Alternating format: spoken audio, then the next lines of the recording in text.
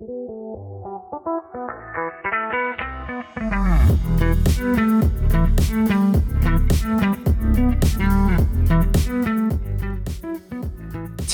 is the last day you can join the Recruitment Mentors community at our opening membership price. It will never be this price again.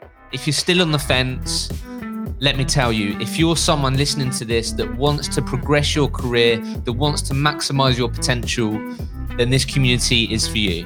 Check us out at recruitmentmentors.com and save yourself money before the prices go up from tomorrow, and the price will never be the same as it is currently. Check us out at recruitmentmentors.com or go to the link in the show notes, and I look forward to welcoming you inside the community.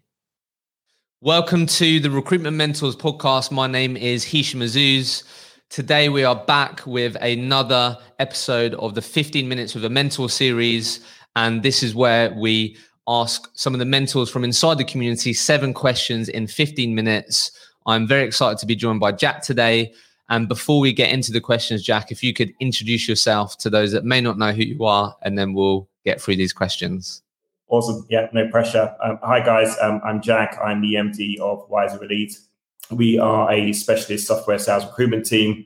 We've been operating for almost 6 years now. So I joined a group called Wiser, which specializes in employer branding and graduate recruitment. And I helped them build this new entity.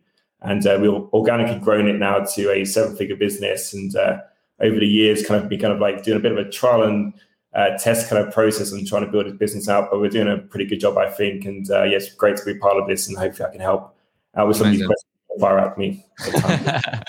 Right. So what I want to know first, Jack, is what was your biggest challenge in 2020? How did you overcome it? And what did you learn from it? I mean, there was loads of challenges last year, right? It was a pretty tough one. I think the biggest one that I faced was like not being in control.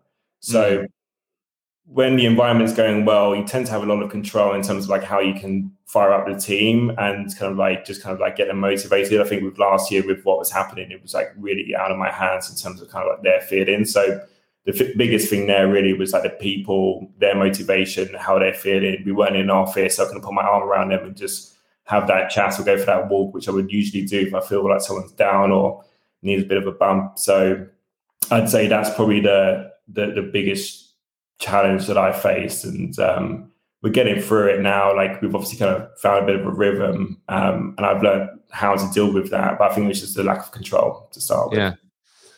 So what working from home tip could you share with other recruiters listening to this that you feel has had a sort of real positive impact on your productivity when working from home? It's a good one. So I think it's having a start and end of day.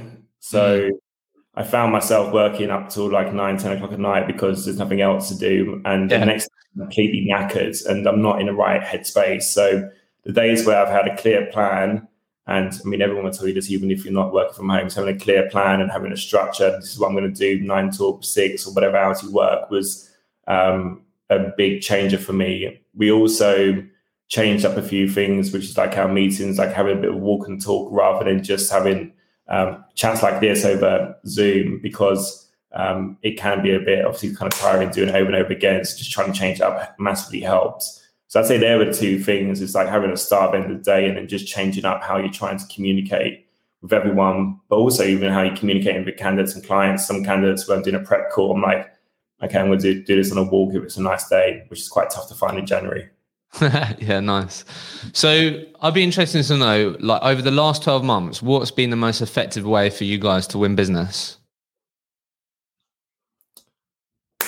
So it massively bounced back for us. Our financial year starts in April, and we saw in that first Q and second Q, like we were doing 40% of our number. It was really, really tough. And obviously everything dropped off at the start and it kind of slowly bounced back. All of the client wins that we saw towards Q3, which was October, November, December, a lot of it was just from all of the long-term partnerships we've had. I'd say we had probably another 15 new client wins, but a lot of it was just down to people knowing who we were. And I think that's because we played this long-term approach with our clients, and we've never tried to do a quick win here or there. We never tried to treat a candidate badly. If we can't help them, we always give them the update on what's going on. So a lot of those came back to us and gave us business. And the ones that we found we had one new clients with, new logos and never worked with before, it was just like, it was just candidate spec-ins that we just saw that they were hiring at this time, but it just raised investments or something happened. Like there was an event in their business, and it was like, we just be smart about their messaging. It wasn't just a generic message. It was like, seeing this is happening, I'm guessing you're going to be looking for X, Y, and Z. Here's a good profile that I think you should consider. Would you be open to a chat this time next week? And we're keeping that up as well. Nice. But what I did notice is that previously we didn't really have much focus around our BD in terms of number of messages going out each week or number of calls. And so we had much more structure because it was more important to us because we needed to win business. So the structure really helped together. Nice. Interesting. So be interesting to know what habit or hobby did you start in 2020 that you're going to continue in 2021? That's a good question. I'd say it's running and getting out a bit more. It's where all of my ideas come from. It's where I have really good time to think and be on my own. Even when you're on your own in the house with partner and stuff, you're never really on your own. But getting out and running and stuff really make a difference. So that's something that I think this year I'm going to try and keep on top of, as long as I'm not getting injured, which I am at the moment. So, any big run goals this year? Because this has come up a lot. It's definitely helped me run, and I want to keep it. But any big goals you want to share? Well, it's doing a marathon. I signed up for the Brighton Marathon, which is supposed to be it's supposed to be in May this year, but that got moved back to October, I believe. So we'll see how. Nice. I'm struggling at the moment to get past 5-10Ks, so we've got a bit of training to do. Love that. Right. So probably the most important question, Jack. What do you think is better, the first coffee in the morning or the first pint post work on a Friday? Coffee. Yes, I'm glad. That conviction. I like that. I'm definitely coffee. Awesome. Right. Second to last. I love a good pint after work, but I always regret it then the next day. Right. Second. So this question is slightly different. It's a scenario that I want to sort of hear how you would approach it. So scenario is a particular client that you've had on your sort of target client list for a long period of time. During that time, there's been several touch points. So I know you guys do different things, from roundtables to webinars to podcasts, etc. But during that time, they may have attended one of your events. They may have listened to a podcast. You may have even dropped them a note on LinkedIn or an email. But through your candidate network, you managed to get one of the hiring manager's contact details at this target client. So you call them, they pick up, they say, hello, who is this? And just want to hear how you'd approach that conversation. Sure.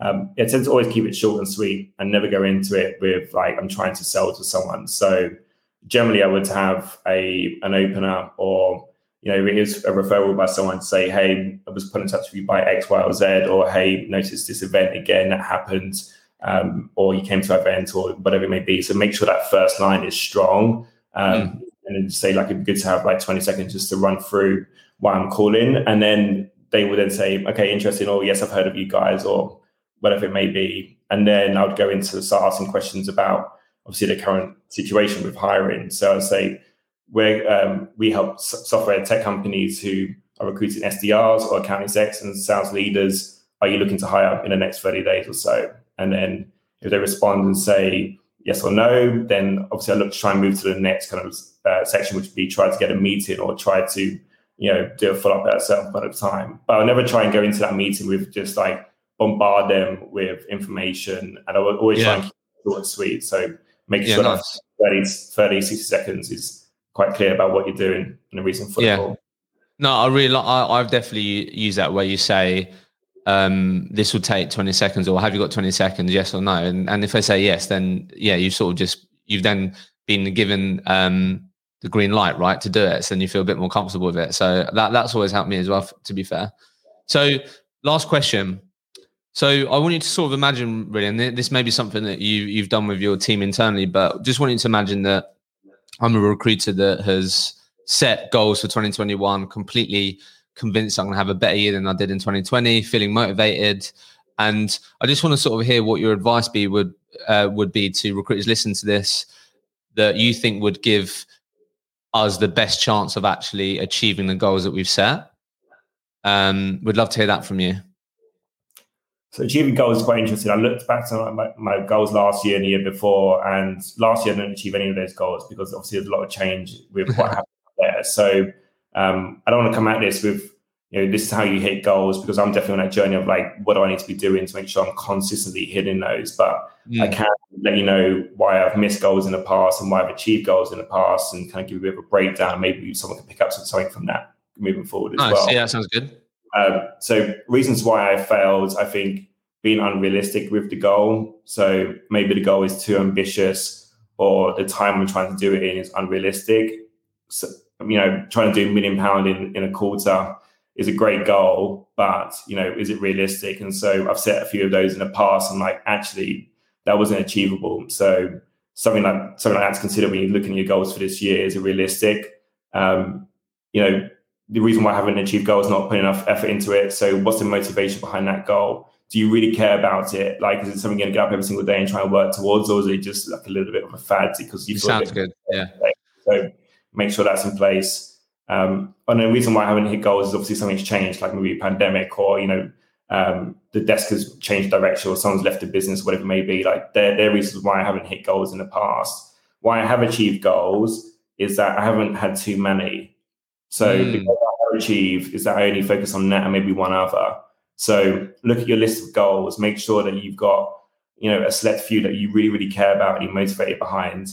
And then I think you'll probably have a more success rate of trying to hit those and achieve those for this year.